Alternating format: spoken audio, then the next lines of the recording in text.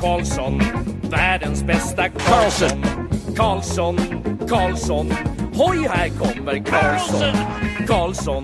Karlsson, ingen annan Karlsson spelar jag så bra som mig. Karlsson scores! Karlsson. Yes! Welcome everybody to another episode of the Keeping Karlsson Fantasy Hockey Podcast, the longest running fantasy hockey podcast in the world, hosted by two guys who wonder how we'd rank in Dom's podcast model. I'm your host, Elon Dubrovsky, and with me, as usual, first of all, is the fantasy hockey robot, Brian Comm. Hello, Brian. Hi, Elon. Hi, everyone. I'm so excited to be here with not just you, but our very special guest today. It's an annual tradition.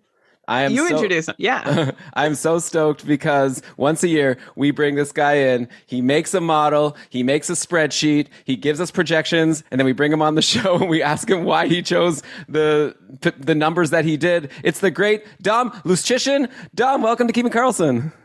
Thanks for having me. It's always a pleasure. It's nice hearing my name pronounced so correctly. Yeah, you know, it's just because I know it. Like, I meet people and I learn their names and I know it forever. And that's just how it goes. We definitely didn't have a pre-show discussion about this. But yes, we're so excited to have you here because once again, your fantasy hockey cheat sheet has dropped on The Athletic. And this year I see it's not only you who made it, you brought in Shayna Goldman, who's a friend of the show and someone we like. And so like, there's no doubt that this is the tool that everyone needs to use to be successful in fantasy. So I'd love to just get started with, giving the floor to you to just really quickly, like, tell people, like, I have a bunch of specific questions. You want to just maybe tell people in general, like, what is this like spreadsheet and why they should be downloading it?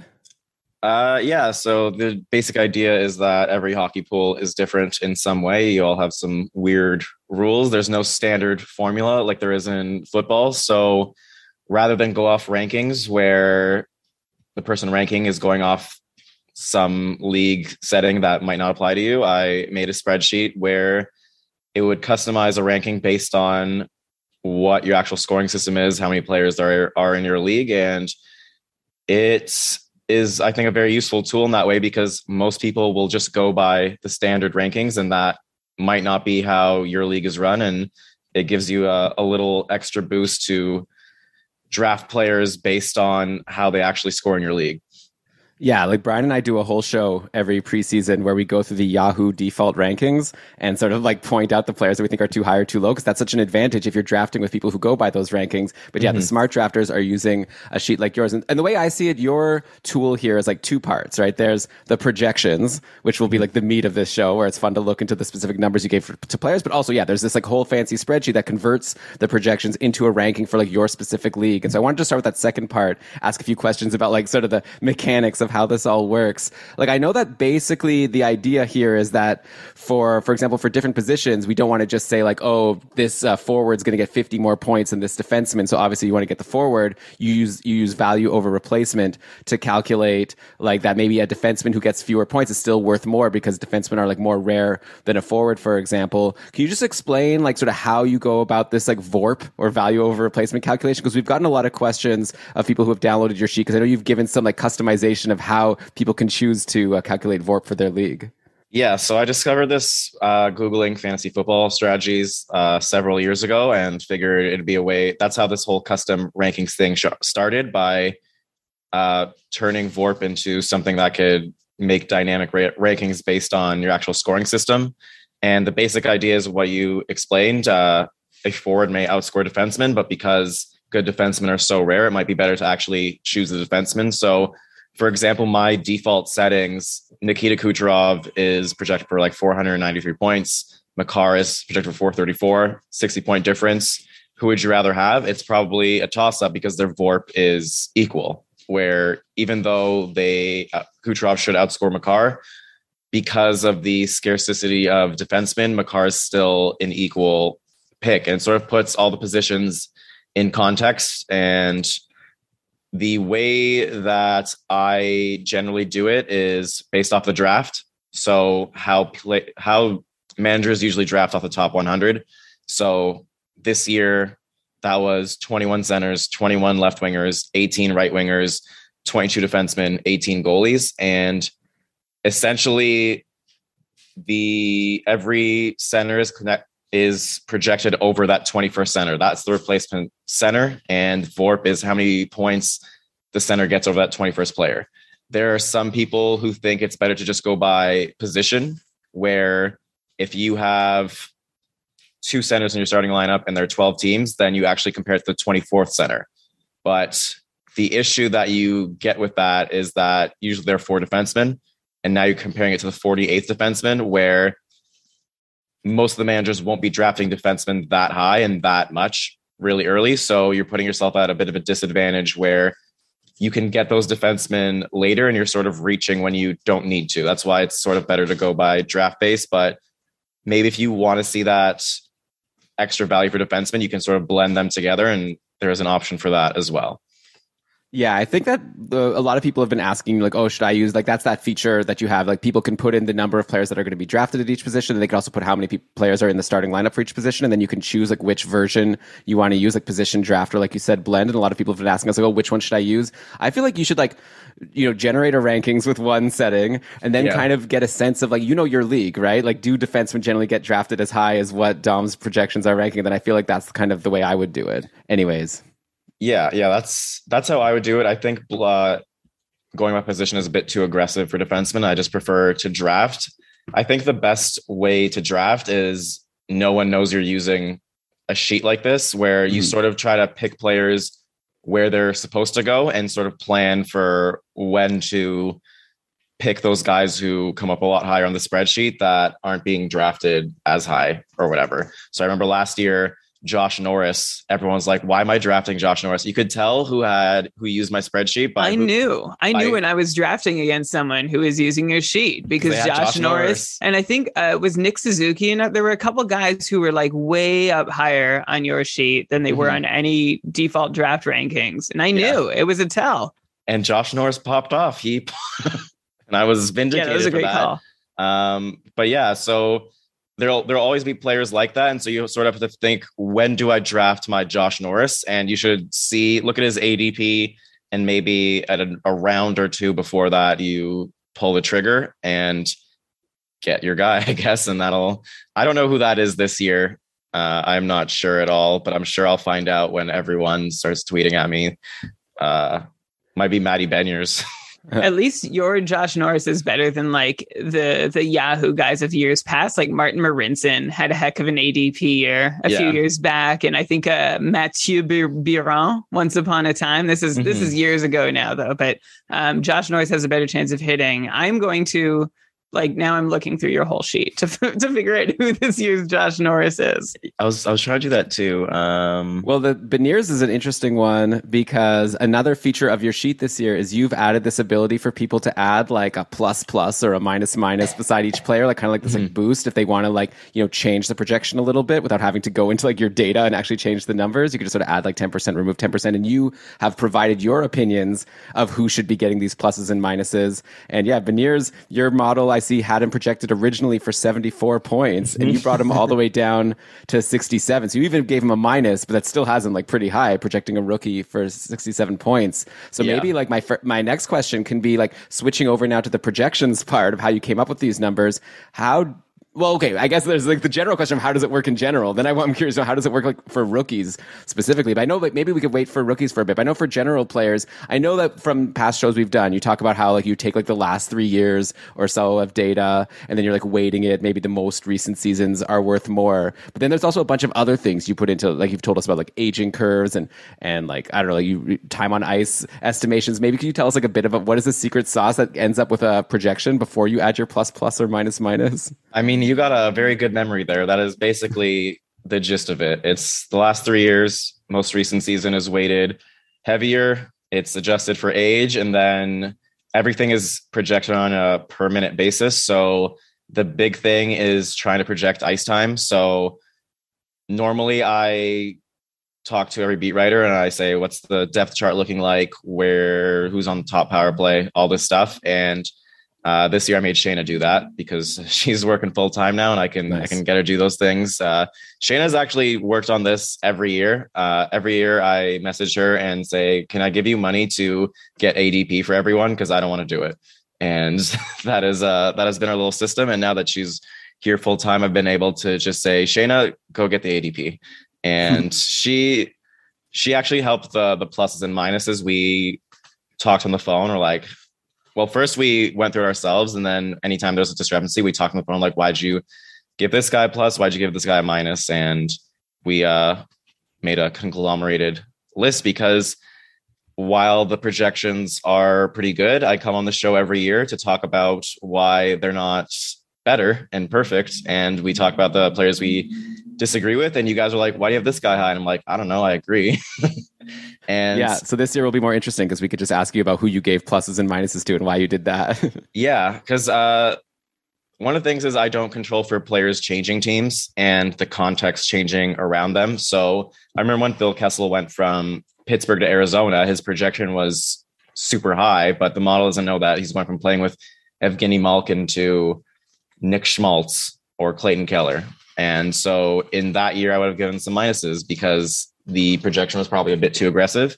This year, for example, the first minuses go to Patrick Kane because everyone in Chicago left, and it was probably aggressive to project 90 something points for someone who doesn't really have anyone to play with. It depends on if he gets traded and how soon that happens. But for now, it's probably better to be safe with a more modest projection. Yeah, I actually wanted to ask you about Patrick Kane. Your model had him originally as 94-point guy after he's paced for like 96 plus for the past 4 seasons. So your model already was bringing him down a little bit. I assume that's because of age, like the age curve. Mm-hmm. But then you bumped him down all the way to 85 points, like closer to a point per game. Is this more to do? It sounds like you're saying this has to do with just the fact that all the players left Chicago, not necessarily that you think like Patrick Kane is like a lot worse of a player next year. Yeah, that is entirely based off of context. And Shayna wrote an article going through some of the pluses and minuses and why we decided them. But sometimes it was as simple as, oh yeah, I like that guy, and we wanted him a little higher. Or sometimes he had a season last year where he broke out, and the model is a little slow to catch up. So we wanted to maybe give that boost because we believe in what that player did last year. Yeah. And then someone like Beniers, I'm curious to know, because your model originally projected him, like I said, for 74. How do you project a rookie? Like, how do you pass in whatever you pass in and then get 74 points from Matty Beniers, who only has that, 10 games of NHL experience? I used those 10 games of NHL experience, and in that time he was amazing. And so I think he is definitely an interesting player for drafting purposes this year. I think he should be available extremely late, but I think the top center job in Seattle is like open for the taking. And last year in 10 games, he had 9 points, averaging, I think 17 minutes. And I don't know if a lot of that was on the power play either.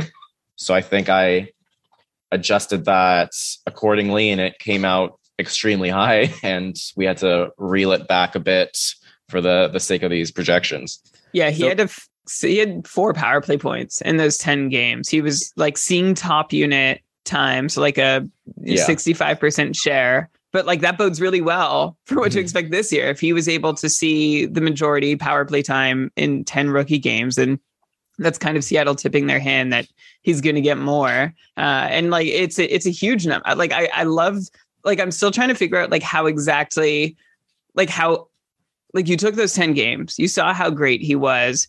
What exactly, like, is there any more detail about how the calculation ended up being so high for him, especially as a rookie? Because I know in the past, I think we were going to get to this later, but I might as well ask now, like your model without having that historical data has been really low on rookies. Am I remembering right? And so this is like a totally new look.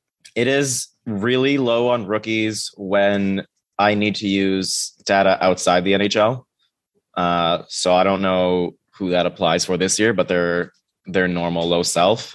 This year, Beniers and Power both had some NHL time, and so they're pretty high because what they showed in that NHL time already was so strong. Basically, there's just this heavy dose of regression based on sample size. So someone like Kane, if they score 96 points 3 years in a row, played all their games, they are going to be projected for around 94 because they've been consistent. Whereas if someone scores at a 96 point pace over 10 games, they might be regressed to like 50 or 60. Like there's signal in 10 games where sometimes it's a hot streak, but sometimes this player has already got it, because even getting a 10-game sample where you're above point per game, like that doesn't happen for just anyone. I remember when Austin Matthews was a rookie, I projected what he would do after one game, because he scored 4 goals. I'm like, what does a 4-goal game do for projection? And I think immediately after that, I was like, yep, this is a 40-goal scorer just based off of one game. And I think if you just regress it properly based on sample size, you can get a lot of information out of a small amount of data. With Beniers, the issue is that he is extremely young. So the age curve bumps up that projection and limits the effect that regression has. And it basically says he scored 9 points in 10 games. He can probably score at a 0.9 point per game pace. And it's probably a little too aggressive for me, but he was pretty impressive in that time. And I think bumping him down to the 60-point range makes sense. I think he's going to get an ample opportunity in Seattle to be the guy. And we saw Matt Boldy, I think, scored a similar pace last year. It's not completely out of the question. He has high pedigree. I like him a lot. But yeah, he did need to be bumped down a bit. Yeah, I guess also like you talked to the beat writers. So I'd imagine that your Seattle contact was telling you that you're expecting like a lot of ice time and a lot of power play time for Beniers, which helps since he's, I think, the number 1 center going into next season, right? Yeah, he is. And Seattle definitely splits their time a bit, but it should be Beniers for next year being the guy. So then one more like mechanics question, I guess, before we get into more specific players. So I guess we've already kind of dug into Beniers at least. Like the goalies, yeah. What previous data are you looking for when you're because here you're projecting like a save percentage, number of saves, and number of games played. I'd imagine like for save percentage, you could go by their previous individual performance. So I'd imagine the team. Like I'm just curious to know how much their team matters for these projections, because like for goalies, like it matters so much what the defense is like. And you know, people like Darcy Kemper, like Jack Campbell, who have switched teams. I'm curious to know how your model accounted for that, if it did at all, because yeah, you had to come up with a number of games and a number of saves. So for the majority of goalies, I just go by save percentage in the same manner. I project based on the last 3 years, weight on recency. Actually, I think for goalies it's 5 years, because more data is better for goalies. For the goalies that switch teams, I looked at their save percentage above expected on one team, and then looked at what their expected save percentage for that team was last year, and I sort of blended the two together. So I think last year Toronto's expected save percentage was higher than Edmonton, so I dropped Campbell's save percentage down a bit to reflect his new environment. Same with Matt Murray, who's going from Ottawa to Toronto, where the defense is fairly stronger. I got to ask you about the Matt Murray projection, because the thing that jumps out to me, because I was like thinking, I don't know, Dom's kind of a Leafs fan, and I see you've got 50 games projection for Matt Murray, which is like, does your model take into account the fact that he's always injured for a large chunk of the season? Games played projections are generally based on vibes only for goalies. Okay. I go by whether he's a starter and whether he is going to be like someone who has a huge workload like UC Saros, or whether it'll be like a player who maybe just gets like a 1A role. And I think because of Murray's injury risk and because Samsonov is there, I put him down for 50. But I assume the Leafs will try to play him a bit more. It'll just have to like manage the risk a bit. 50 is probably a bit generous, but I think Murray is worth a pretty high pick because he's going to be playing for one of the best teams in the league. And I think he has a very strong supporting cast in front of him. And if your league values wins, I think the Leafs are going to have a lot of those. Yeah, I mean, I think it makes sense. Sounds like you're saying, like, assuming he's healthy, you expect Murray to play 50 games, but then it's kind of up to the person drafting to decide how much, risk they want to take in terms of like, this guy sometimes gets injured. By the way, is that your dog playing with a chew toy in the back? Yes. Sounds like she's having a great time. Hi, Ocean. Yeah, she's she walked right by my legs. I saw the little chew toy in her mouth, and she's squeaking her life away over there. So since we're on the goalies, I'm curious to ask, like, who would you rather draft? Because another interesting goalie that's really high up in your list, including like along with Matt Murray, is Alex Georgiev, who has never really done anything in the NHL. Last year, he had a 898 save percentage. The year before, 905, and the year before, 910. But your model spat out a 915 save percentage and 52 games, and like so that works out to a lot of wins because he's obviously on Colorado now. So I'd be curious to know first of all like how you came up with that like save percentage for Georgiev, and then also who would you rather draft between Georgiev and Matt Murray for a draft next year? So one of the regressions I do is based on their role. So for players, if like a player who gets 10 minutes per night gets regressed differently than someone who gets 20 minutes per night, like you get regressed to your peers. And so rather than regress all the way to the mean, someone who scores 100 points is going to be regressed towards players who play a lot in our first liners and regress to that mean. So I've like different means based on role. And the same thing goes for goalies, where if you're a starter, you're going to be regressed to other starters. And if you're a backup, you're going to be regressed to other backups. It's based on, I guess, games played. And with Murray and Georgiev, because they are the starters now, they got bumped up because they're being regressed to other starters. Maybe that was not the safest way to do things, but if they were given that role and Colorado right off the bat said Georgiev's our starter, then they're going to be treated that way. And the more games they play in that role, the more that'll adjust. But yeah, for both Colorado and Toronto, we've seen that they don't need strong goaltending to win. Toronto had, I think, the fourth worst save percentage in the league last year, something like that. Colorado won the cup with Kemper playing with one eye. So I think both will be fine to get wins. Save percentage might be a bit of a different story, but we'll see.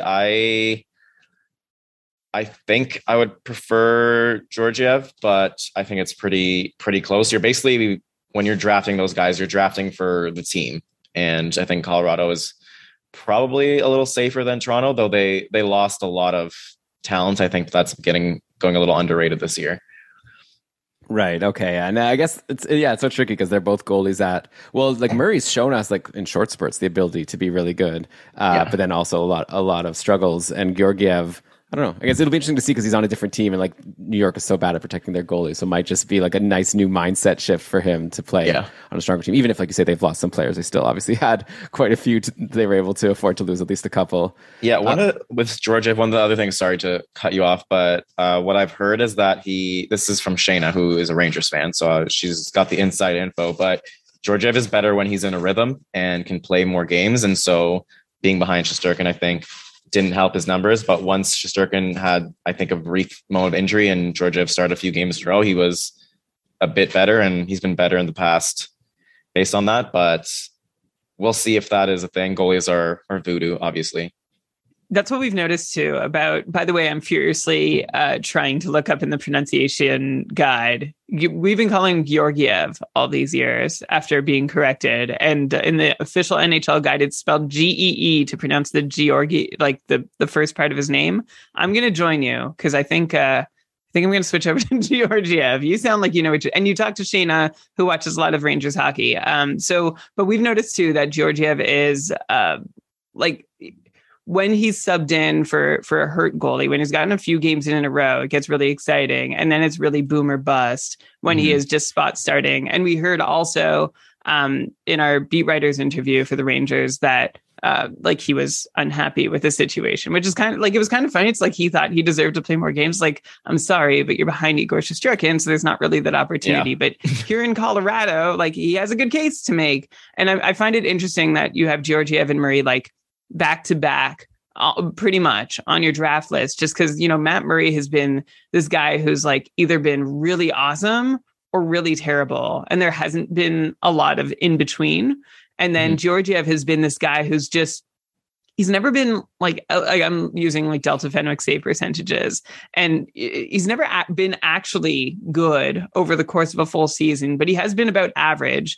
Yeah. And you have him at 915, I think, which is, if you sort of shave off like Kemper's 921 from last year in Colorado, see that the defense should be just as good, shave off a bit, you land at 915. And I think it makes a lot of sense. So it's going to be, I think that's going to be a tell, honestly. Like that could be your Josh Norris, like the Georgiev and Murray, to see how early they go. Cause I think they'll be under the radar in most leagues. But I think it'll be pretty clear who's got them really high based on your sheet from those ADPs.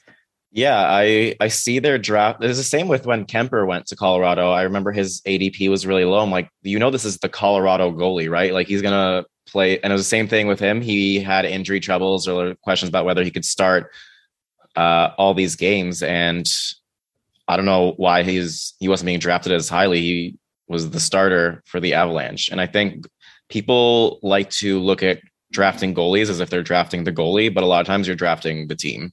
Definitely. Yeah, for sure. I mean, I guess like last year, I totally agreed with you. Like Kemper's going to be the starter. Like this year, I guess like when I first saw that Georgiev came over to Colorado, I'm switching to Georgiev also.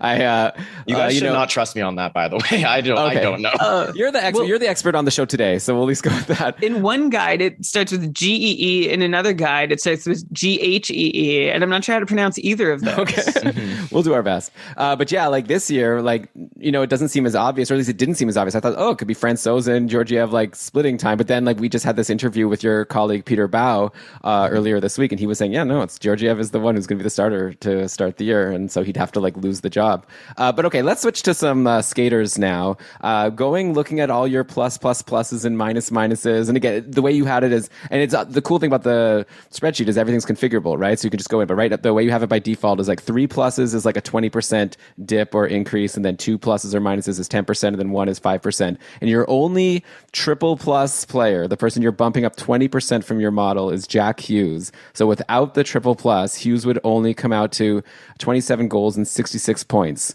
by your model, but you bumped him all the way up to 32 goals and 79 points, so almost a point per game. I'm going to guess that his 49 games last season where he put up 56 points were enough to convince you that like the previous years can just be wiped away. Because before that, the year before, he was just around a 45-point guy. So am I correct in just assuming that you're just like, forget about everything you've seen from Jack Hughes before these last 49 games? Yeah, that is basically it. I remember tweeting his first game 2 years ago. He looked insane. He was so good. He was dominating all over the ice. He couldn't finish. He was making plays. His teammates couldn't finish. And I tweeted, once Jack Hughes learns how to finish, it's over for everyone. And last year, we saw exactly that. And Devils fans were excited. They retweeted that tweet so much. And it was one of my best prophecies ever. And it was one of the easiest ones to make because he is already one of the most skilled players in the league. And if you looked at his micro stats, if you follow Corey Schneider, he tracks every game. Before last year's explosion, Hughes was one of the best players in the league at moving the puck up ice, making plays.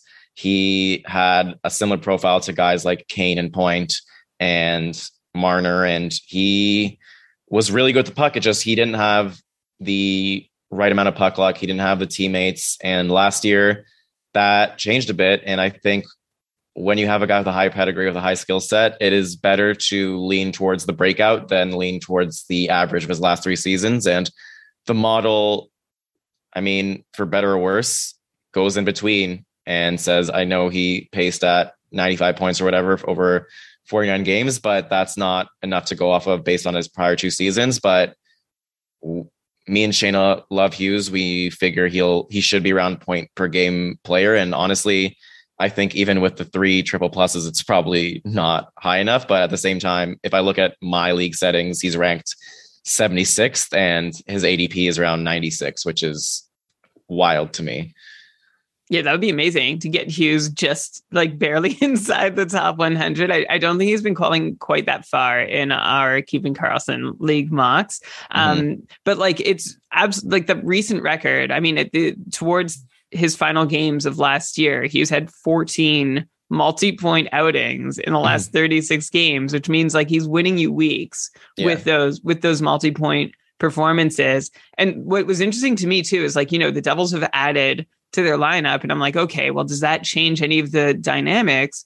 But Hughes was still spending like his final 20 games of last year with Sharangovich and Mercer. And you have Jesper Bratt taking a step up and Andre Palat arriving. But I think maybe they're just going to hang out with Nico Hischier elsewhere in the top 6, which I think I'm hopeful that Hughes's line mates stay consistent, although you're not that worried. And I don't think I am too. I feel like he can make magic happen with anyone. I'm just you said once he figures out how to finish, he's going to be amazing. Like what, I know your model's high, and I mean, you sound higher on him than even your model is. So like, what is that qualitative piece? Like, what have you seen that you like so much about Jack Hughes that like we could look for too? He just has that like innate game breaking ability where he's just like so deceptive and creative with the puck. He has amazing vision, and just the plays he makes, he like immediately just reminds me of Patrick Kane in his prime. Just the way he handles the puck, he is so shifty, and obviously he's not a very big guy, but he handles it pretty well. There is like obviously the injury risk with him because he is smaller, but I think this will be a big year for him, just like last year was, and he will establish himself as a like franchise type player. I think last year was like the flash of it, and this year I think we're going to see it for real. The other thing that I think people need to know about Hughes is that the Devils power play sucked last year, and I'm pretty sure they fired their coach who handles that. And so it should be much improved this year.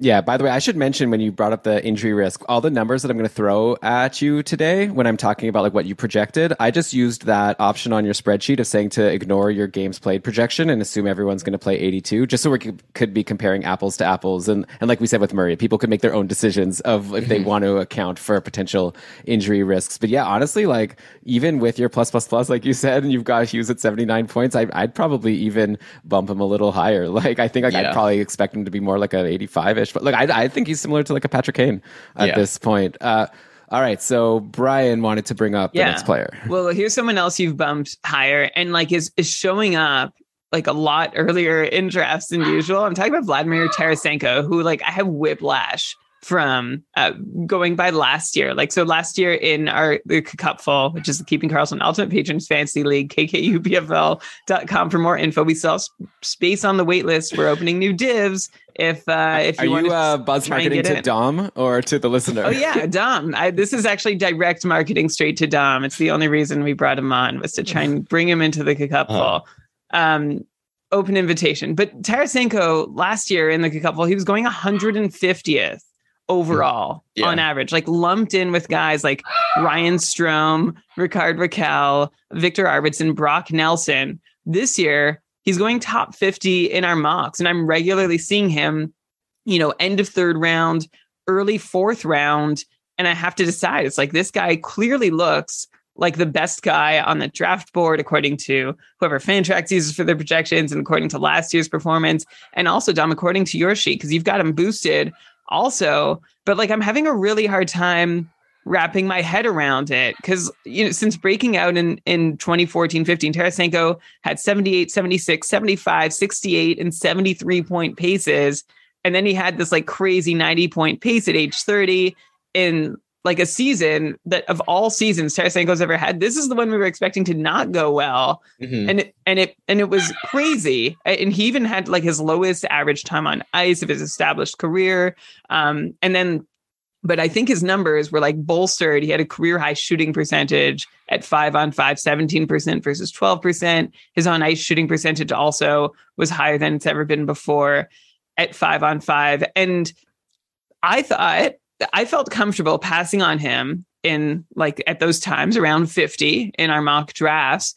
And now I'm like, you're making me rethink things because you have that plus sign next to his name. I mean, we're kind of splitting hairs because you do have him closer to those mid 70 point paces than last year's 90 point pace, but there's still something that you seem to like about him more this year than your model will give him credit for. So what is that?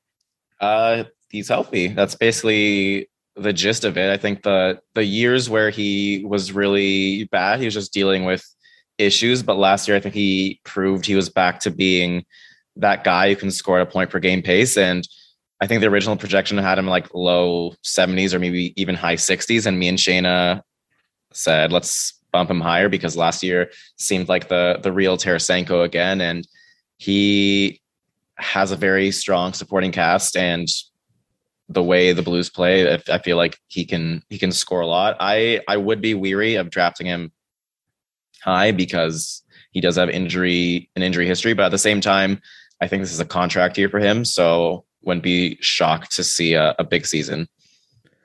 Yeah, I mean, at the end of the day, also, like when Brian, I know that you always got used to him being a mid-70s point guy for all those years, so now it's weird for you to like start thinking of him as like point per game. But it's like my comfort. It's like if I can set my watch to anything in this world, it's Vladimir Tarasenko being mid-70s. If that changes, my whole world is upside down. That's why I'm fighting this so much. But I guess all I was going to say is that like the NHL is scoring more goals now than like back when he was doing. So maybe he's the same player, but just like you just have to boost everyone by a little. It's inflation, unfortunately, happening all over the world, even in hockey.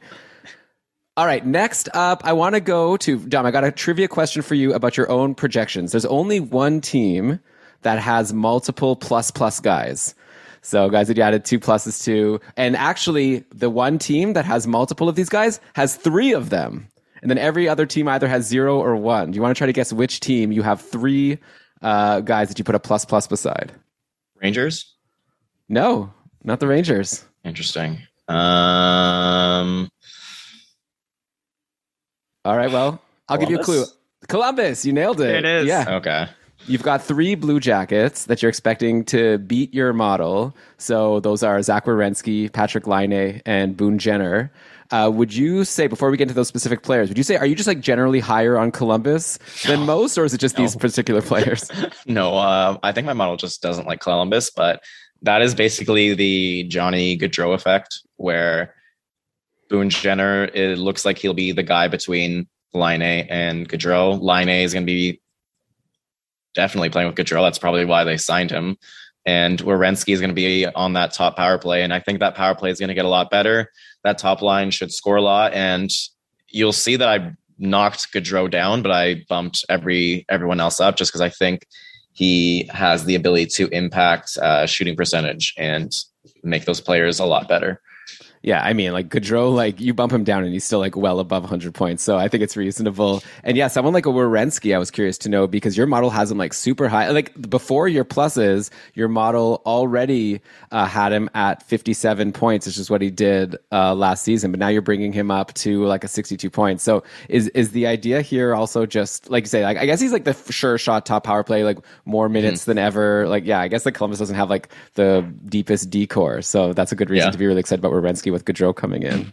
Yeah, and I see us being drafted around 98. That's I feel like a nice target, especially if you already have a couple defensemen. If Zach Werenski is like your third defenseman, that's pretty great. Where are your ADPs coming from? Yahoo. Okay. We got to fill out the ESPN ones. We got to get an update going. Yeah. I mean, I like, again, I'm asking because I love that value. Like you mentioned, Jack Hughes is that, like, that's great. And I was looking him up in our Cupful ADPs and he's going like 30th on average in the Cupful. We've got Werenski going just ahead of 60th. So like he is valued in places, but I guess, you know, obviously the Yahoo default draft list decides a lot, but I love what you're doing and saying about Werenski. Like he's like underappreciated, I think, for what he did last year. And a lot of people would say, oh, well, he's been the same player for, you know, most of the last 5 years. And then all of a sudden he has a big season. Aren't we supposed to not believe in that? It's like, no, we are, because like the whole situation changed. Seth Jones was gone. And he started shooting so much more. Like he got the best shot rates of his career. He ranked 4th in the league amongst defensemen in shots per game. Huge ice time helped him get that. And even on the power play, he was averaging like nearly 1 expected goal per hour, which is that's high for a defenseman. And I don't see them changing that. And then I'm wondering, like just to keep going through Columbus, of course, tack on to anything I said about Werenski if the Love Fest needs to continue a little longer. But then we're looking at Patrick Laine, who also got a boost from you. who of course like struggled that first year in Columbus. That was the year with all the turmoil and Winnipeg, and couldn't really adjust to Columbus right away. And then Boone Jenner, who we're sort of waiting to see where he slots into the lineup. So you've given them both a bit of a boost. So wondering if you could offer, like, I guess you're assuming that Laine is going to play with Gaudreau and not Voracek. And are you also assuming Jenner gets in on that action too? Like all these three guys are aligned? Yeah, I would say so. That seems to be how they're configuring things. Once we see what's happening with training camp, we might go back and adjust some of the pluses and minuses. That's the beauty of having that feature, is we can alter it and have updates. Whereas in the past, we wouldn't be able to have those because there's basically just a set projection where we're just changing ice time around. But now we can make qualitative adjustments based on how players are situated during training camp. And for now, it seems like it'll be Jenner and Laine, but who knows? Maybe it's Cole Sillinger, maybe it's Kent Johnson. I don't know. Yeah, Boone Jenner obviously has a huge like boomer bust depending on where he slots in that lineup and if he holds that top power play spot. I guess article request, when you go in and make those changes, I would definitely love if you dropped an article like letting us know who you decided to change their pluses and minuses and why. That would obviously be really useful. That'll probably be a patch notes in the main article. Hey, all right, whatever. We'll find it and we'll share it with our patrons at least. So okay, let's go to two other D that you boosted aside from Werenski, and those are Brent Burns and Miro Heiskanen. So Burns needed the boost just to maintain his pace from last year. Like he had the 54-point pace last year with the Sharks, and then I guess your model was going to bring him down, probably because of the age regression, I'd assume. So you now boosted him back up to similar 55 with the Canes. I think a lot of people were kind of even thinking they wanted to go higher. Like, oh, well, if Burns got 54 last year with the Sharks, shouldn't he even do even better with the Canes? Like, especially since Tony DeAngelo is coming off a 65-point pace season with that team. So do you see Burns as like a sure shot top power play guy like all season long? Or do you think that like you had to, keep him at where he was last year since like it's not a guarantee? Yeah, honestly, now that you mentioned it, maybe should have given him a third plus. Because I do think like the reason we gave him pluses was because he's going to that Carolina power play, which is always lethal. And Burns's skill set is closer to Hamilton's than it is to DeAngelo's, I think. And I think that was when Carolina's power play was at their best. So I can see it popping off a lot. I can see him getting back up to the 60-point range. But at the same time, because he's old, like it's better to be a bit patient with that. Yeah, I think patience is going to be important for anyone who goes for Brent Burns. Like, you're going to want to see how it turns out. But I'm also trying to figure out how patient I want to be, because like there's been a pretty clear pattern of decline for the last few years. But I think, as you mentioned, like Carolina is probably a better fit for him than San Jose. The Sharks were in decline, so I can't really blame Brent Burns for being so much on his own, especially at age 37. Someone on the like opposite side of this, heading into his age 23 season, is Miro Heiskanen, who like is getting tons of hype in fantasy circles, right? Klingberg's gone. This is his time. Everyone's always like, there's always been talk like, oh, he has so much more offense to show. He just hasn't had the chance to show it. And here he is. He's going to have the chance. Your model has him, like you boosted him to 53 points. Why do you think he's going to have a better season than last year? And then why did you think he's going to have an even better season than that? Yeah, he's young. He's entering his prime. He's one of the best defensemen in the world. He just hasn't had power play time and time with the top unit specifically. And I did adjust to give him more power play time, but I don't think that adjustment reflected like the change in quality of teammates that he'll get from going from power play 2 to power play 1. I think just like not even just getting that opportunity, but knowing like you are like now the guy and you're not fighting for minutes, and just having that role, I think will get him in a better rhythm for power play. And I think based on his skill set, he should be someone who is immediately elite in this role. But I don't know. I think 52 points it feels like a safe bet for him.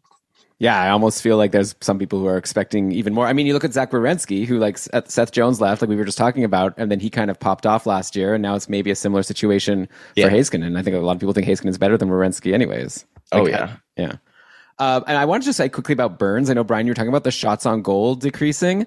I just have this curiosity of like, maybe that was almost by design. Like, they had Carlson on the power play. Like, now I could definitely see Burns' shots on goal increasing a lot. Now, if you're saying, Dom, that he's going to be back to like a Dougie Hamilton type role on that Carolina top power play.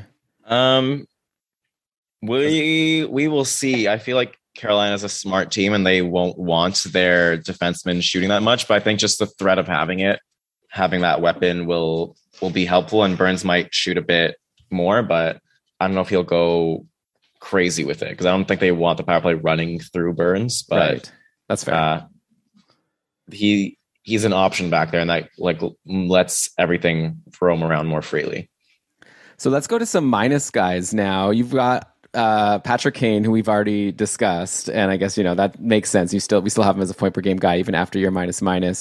Then there's like 4 players who change teams, and I feel like you fit in well with Brian and us. We're also Debbie Downers when it comes to players changing teams, and often we like want to preach caution and not expect that, like, oh, new opportunity, they're going to explode. Oftentimes, like, players end up not doing as well, and so like you have 4 guys here. I'll just like rhyme them off. Nazem Kadri going to Calgary, David Perron going to Detroit, Burakovsky going to Seattle, and then Tony DeAngelo going to Philly. And you put minuses, or double minuses, I should say, beside all 4 of them.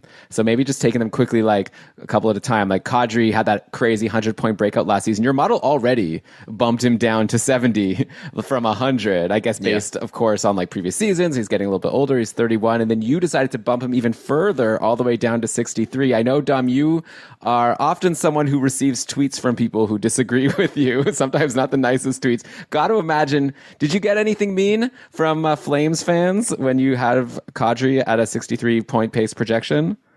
Not really. I don't know. I feel like it's a bit more realistic based on all the fantastic luck he had last year. And he's going from one of the best offensive teams in the league to a team that'll play a bit more of a defensive style. And I love the player. I can't see him really getting up that high again on this team without playing on that lethal Colorado power play that also gets a million opportunities per game.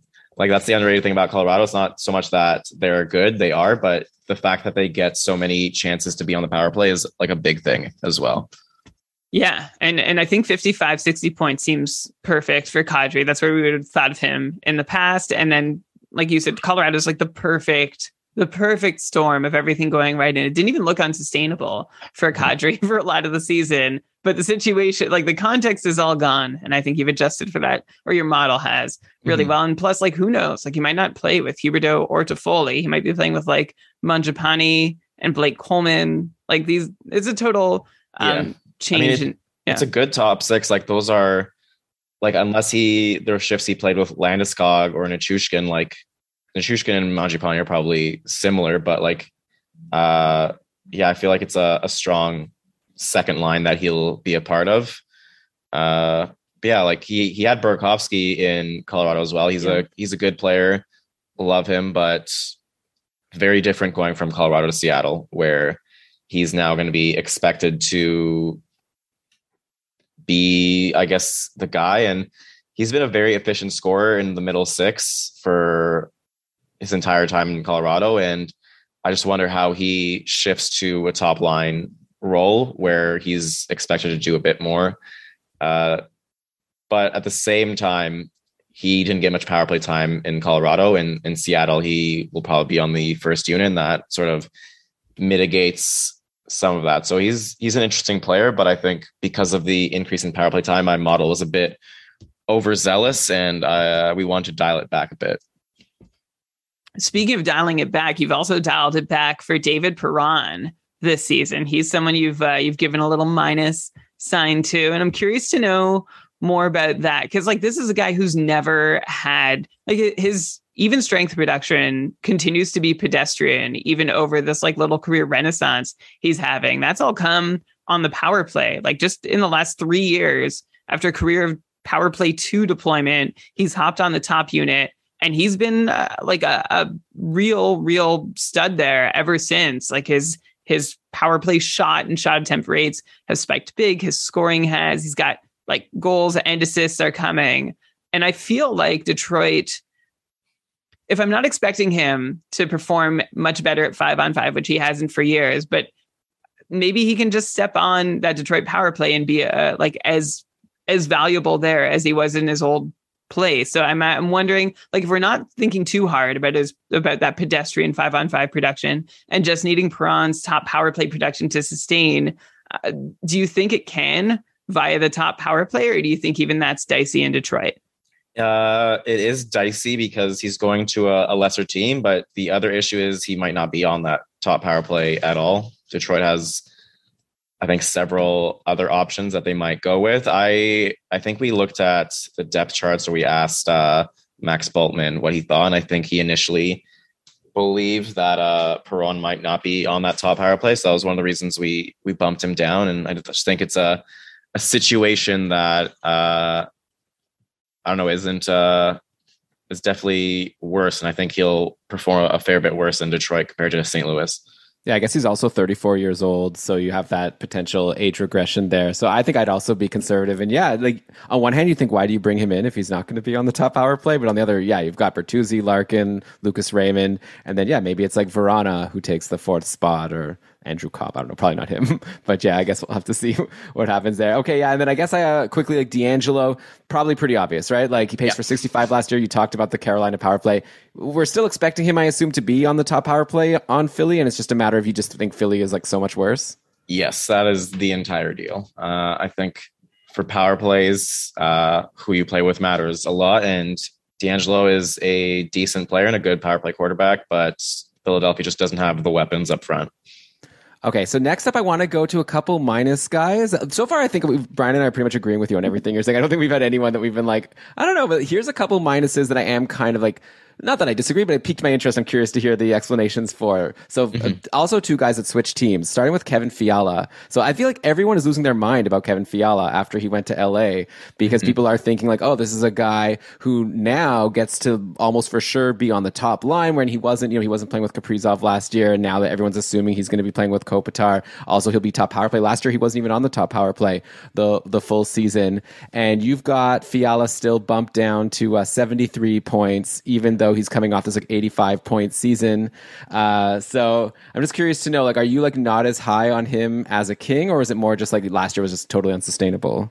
I think it's a combination of things where last year felt a bit unsustainable. I don't know if he's a true like top line guy, where he was a bit sheltered in Minnesota, and I'm a little cautious of how he'll fit in that way. And I think the other thing is that Minnesota system is good for offense, and LA's is not so much. And I love the fit, and I think he should help a lot. I just am a little concerned about whether he has a bit of the King's disease where he just can't finish. Yeah, that's been a problem it was a problem for like Victor Arvidsson, who we thought last year was going to sort of break out the way a lot of people, maybe a little less, but similar to how Fiala was going to go. Arvidsson was going to go to LA and do great. Now we're thinking Fiala's going to do the same. And Arvidsson took him some time to find his feet. Fiala's a guy, like, he's so interesting. I think he's going to make or break a lot of fantasy teams. He's going in the top 50 in our mocks. And I think that either makes him a reach or a steal. Like, we couldn't even figure like out Fiala's mysterious scoring habits and schedule in Minnesota, where he like couldn't produce for a full season. Sometimes was absent the first quarter, the first half. So I'm staying away. It sounds like you are too, if I'm reading the tea leaves correctly. It depends where he's available. Like part of the reason we put a minus was that he was ranked really high initially. And like for my scoring settings, I have him ranked 48th. He's a very good winger to have. It's just there's some caution to him being thrust into a top line role. Yeah, fair enough. And then, so here's someone else being thrust. Well, I don't know. I think you're going to argue he's being ejected from a top line role. I've seen Sens Twitter come for you already on this. We're talking about Alex DeBrincat, who, just in general, by the way, like you have like thousands of ads, right? Like how many a day would you estimate? I don't know, because I also started this new feature on Twitter called you mute notifications from people who don't follow you. Nice. So if a tweet like blows up a bit and someone who doesn't follow me @ me, I will never see it. And it's been a much better system than what I had before, where I would look at literally everything, and it was good. draining. But Sen's Twitter is extremely funny, and in the good way, or in a good way. I remember last time I said this on Twitter. Last time they were fake good, and they made the playoffs even though their team was like not great, and then we were confirmed the following year where they I think finished in like last place or whatever, and the rebuild started. But they were just really obnoxious, and now they're just hilarious. And it's a strong Twitter group. Like I really think so. It's one I follow the most closely, but I appreciate also the way like there is like this back and forth between that seems like lighthearted, if a little hurt from one side. And the hurt came from you shared a screenshot where you ranked the Sens forwards B-, like you ranked the forward core, and I'm quoting a tweet. This is just from a few days back. He said, "I feel like I've seen way too many people talking like this is an elite forward group when they don't have a single truly elite player." And of course, the name that everyone's going to toss at you at that moment is Alex DeBrincat, who, is a 40-goal scorer, has been has had an amazing NHL career. Even in his down years, they weren't down. Like, to me, they just seemed like bad, unfortunate variance was happening. Everything still seemed to be going well. I actually think you're being kind of fair to him in your model. Like, I'm not coming for, like, he played 21 minutes a night in Chicago last year. Yeah, I don't know that he's going to get that 35 goals. You still have him down for, which seems reasonable. So this is just a moment for you to share. Like why you might not be as big on DeBrincat as some of his biggest hopefuls might be.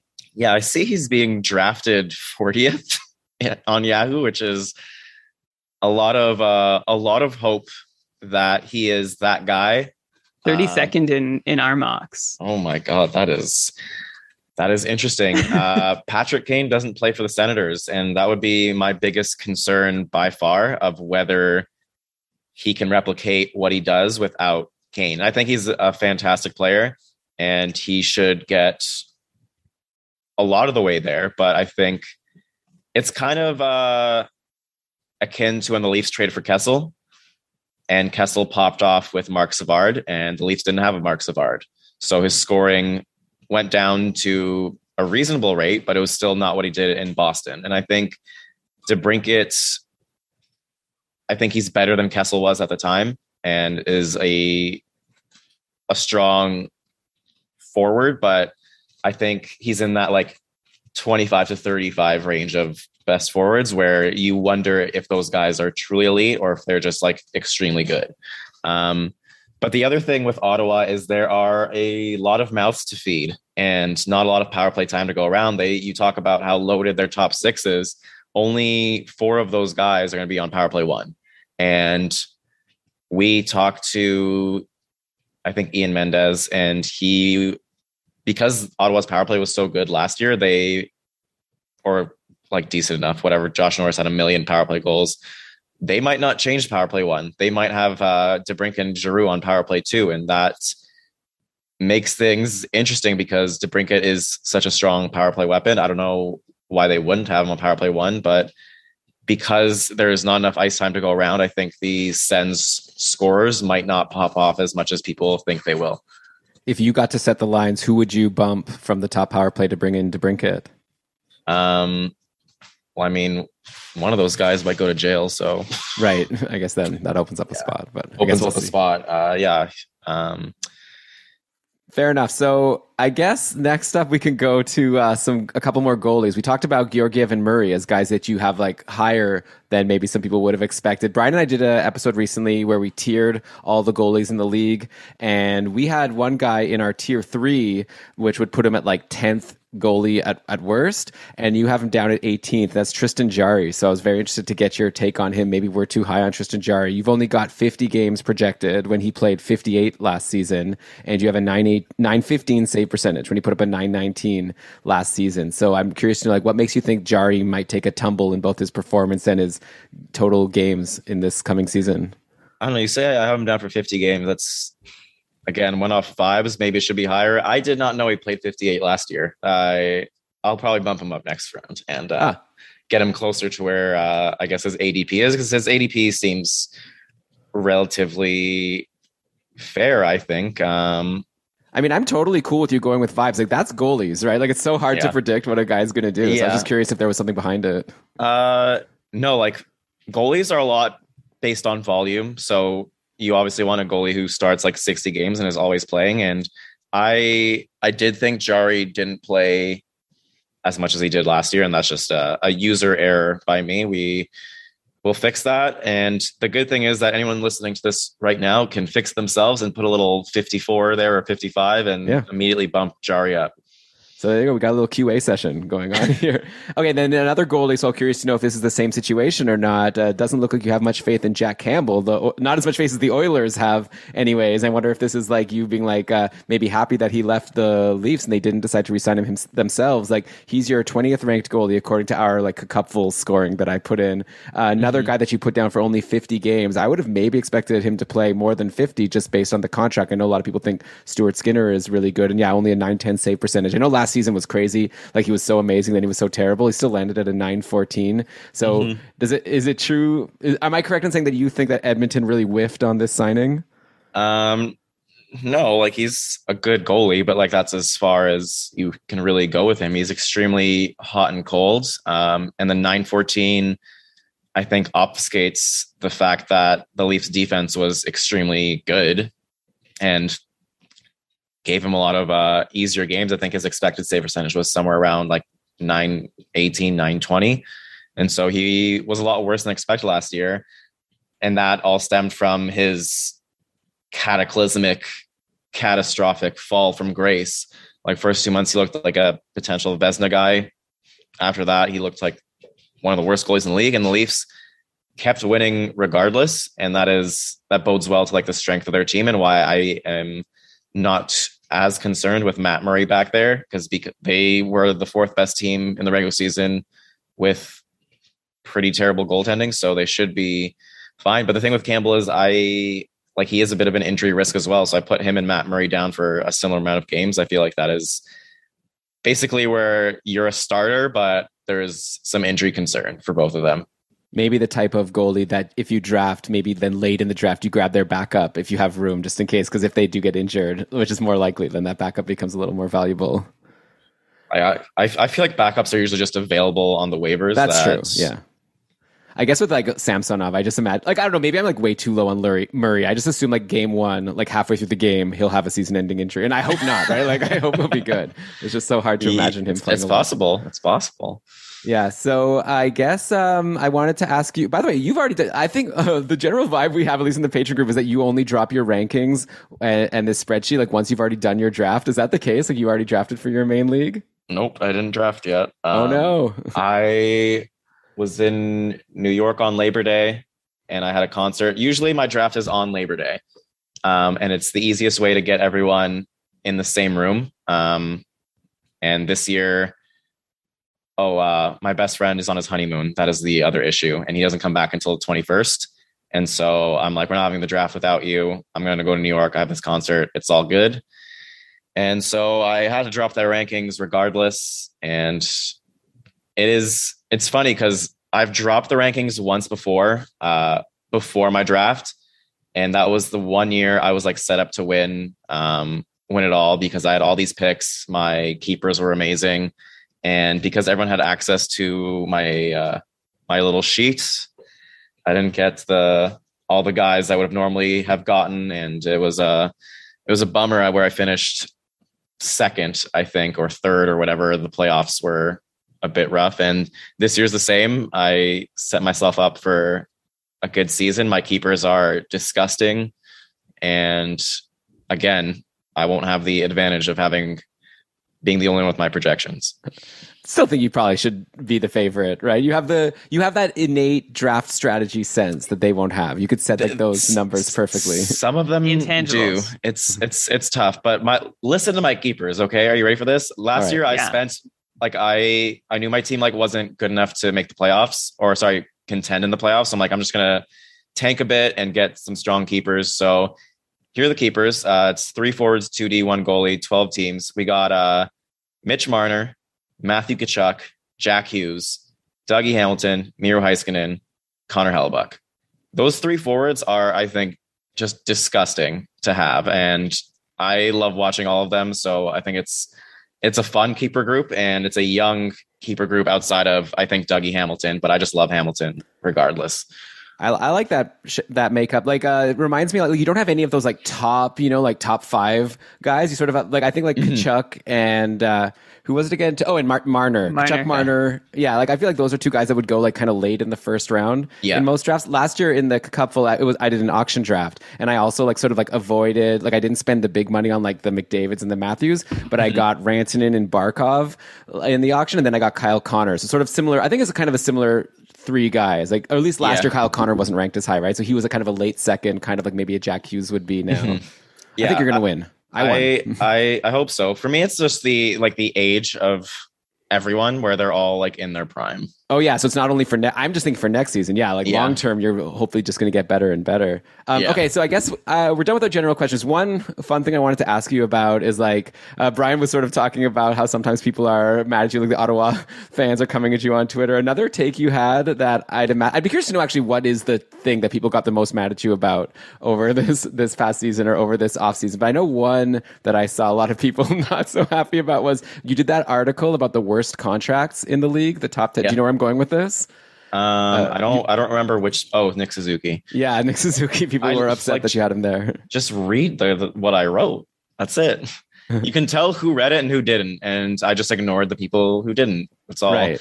All we needed to do, really. The worst I got, and this is what caused me to go into my settings and mute anyone who doesn't follow me, was during the Rangers playoff run. All I tweeted was, "Must be nice to not face a starting goalie." And they went insane. Yeah. Rangers. I felt like Rangers Twitter this past playoffs was like Habs Twitter the playoffs before, like this massive, massive chip on their shoulder that they knew, like they couldn't acknowledge, like what was happening was amazing and exciting, but it also wasn't like completely supposed to happen. But enjoy it. Like, don't be mad at people for mentioning that. Like, hey, this is special. Like, go with it. Run with it. Yeah, I feel like when you spend the whole season being told you're fake good, and then you make it to the conference finals, you get sort of that angry energy of I told you so, and then anyone like still doesn't believe it is like, screw you, and we'll get a little angry. And I understand it. I respect it. I think that's one of the values of having models, is that fans have a target for who to be upset at, and I think it's really funny. Like, proving a model wrong there's just something about it. There's something about it that makes fans so happy, a sense of community. And I enjoy that I offer that to them. And it's nice also that for you could just be like, don't be mad at me, be mad at the robot. I didn't come up with these. What do you think about the Rangers for next year? Is like, now are they not as much fake good? Now they brought in Trocheck, or do you think it doesn't make that much of a difference? I mean, we'll see how much better he is than Strome. I thought Strome was pretty good on the Rangers, so I don't know if that's really an upgrade, but they are not a deep team. They have a very strong core. They have the best goalie in the world.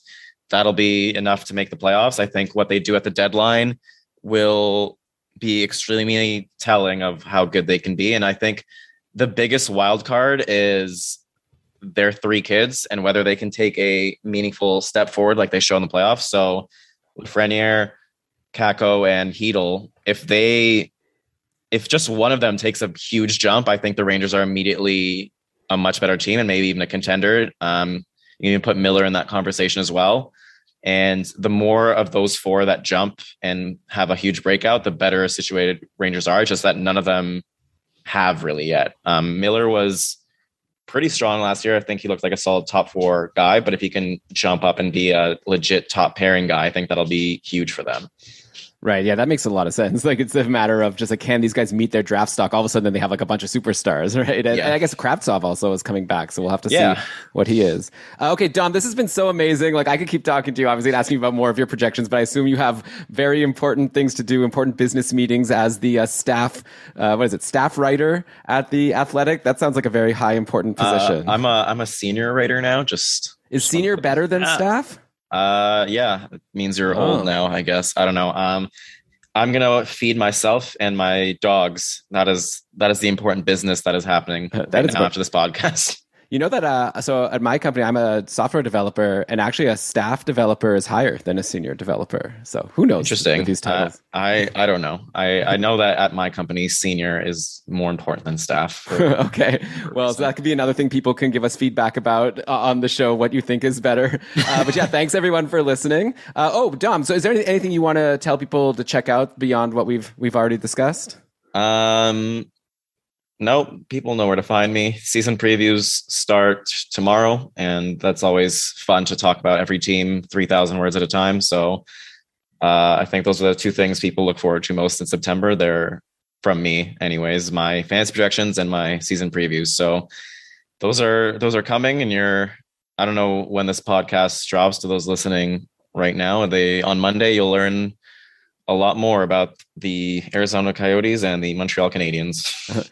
And are these going to be the last bottom two teams in the league? Is that a spoiler? Yes, that is a little spoiler hint of who's coming tomorrow. I guess Chicago. I think I like. Okay, anyways, I could keep going forever talking to you, but okay. Thanks so much for coming on, Dom. Really appreciate it. Everyone should follow you at Dom Luszczyszyn, and of course, also like read all of your articles on The Athletic. It's like you're not doing it right, I think, if you're not following what Dom is doing. So thanks so much again, and hope you enjoy your lunch. Thanks for having me. It's breakfast still. It's still breakfast. I knew it was breakfast. You guys skipped breakfast to be on the show. Oh. Yeah. Huge sacrifice. Much appreciated. Yeah. All right. See you, Dom. Right. Thanks, guys. Thanks so much, Dom. Great chatting. All right, Brian, that was Dom Luszczyszyn coming on. Always amazing to get him on the show and to hear all of his fun takes and to explain the various projections. I mean, I definitely like the nice thing is like we're all on the same page here. Like anyone I'm sure drafting the couple who expects to do well is probably using that spreadsheet at least, but the nice thing is we could all like make our little tweaks as we're preparing for our drafts and like doing the pluses and the minuses. Sometimes you get those Dauber projections also, and you can sort of use those to help you decide what you're going to do. So I don't know, everyone can have their own strategies, but yeah, I love this spreadsheet. So I actually make my own spreadsheet and I basically just modeled it after this spreadsheet because I guess I'm fancy that way. But I always download it to get those projections.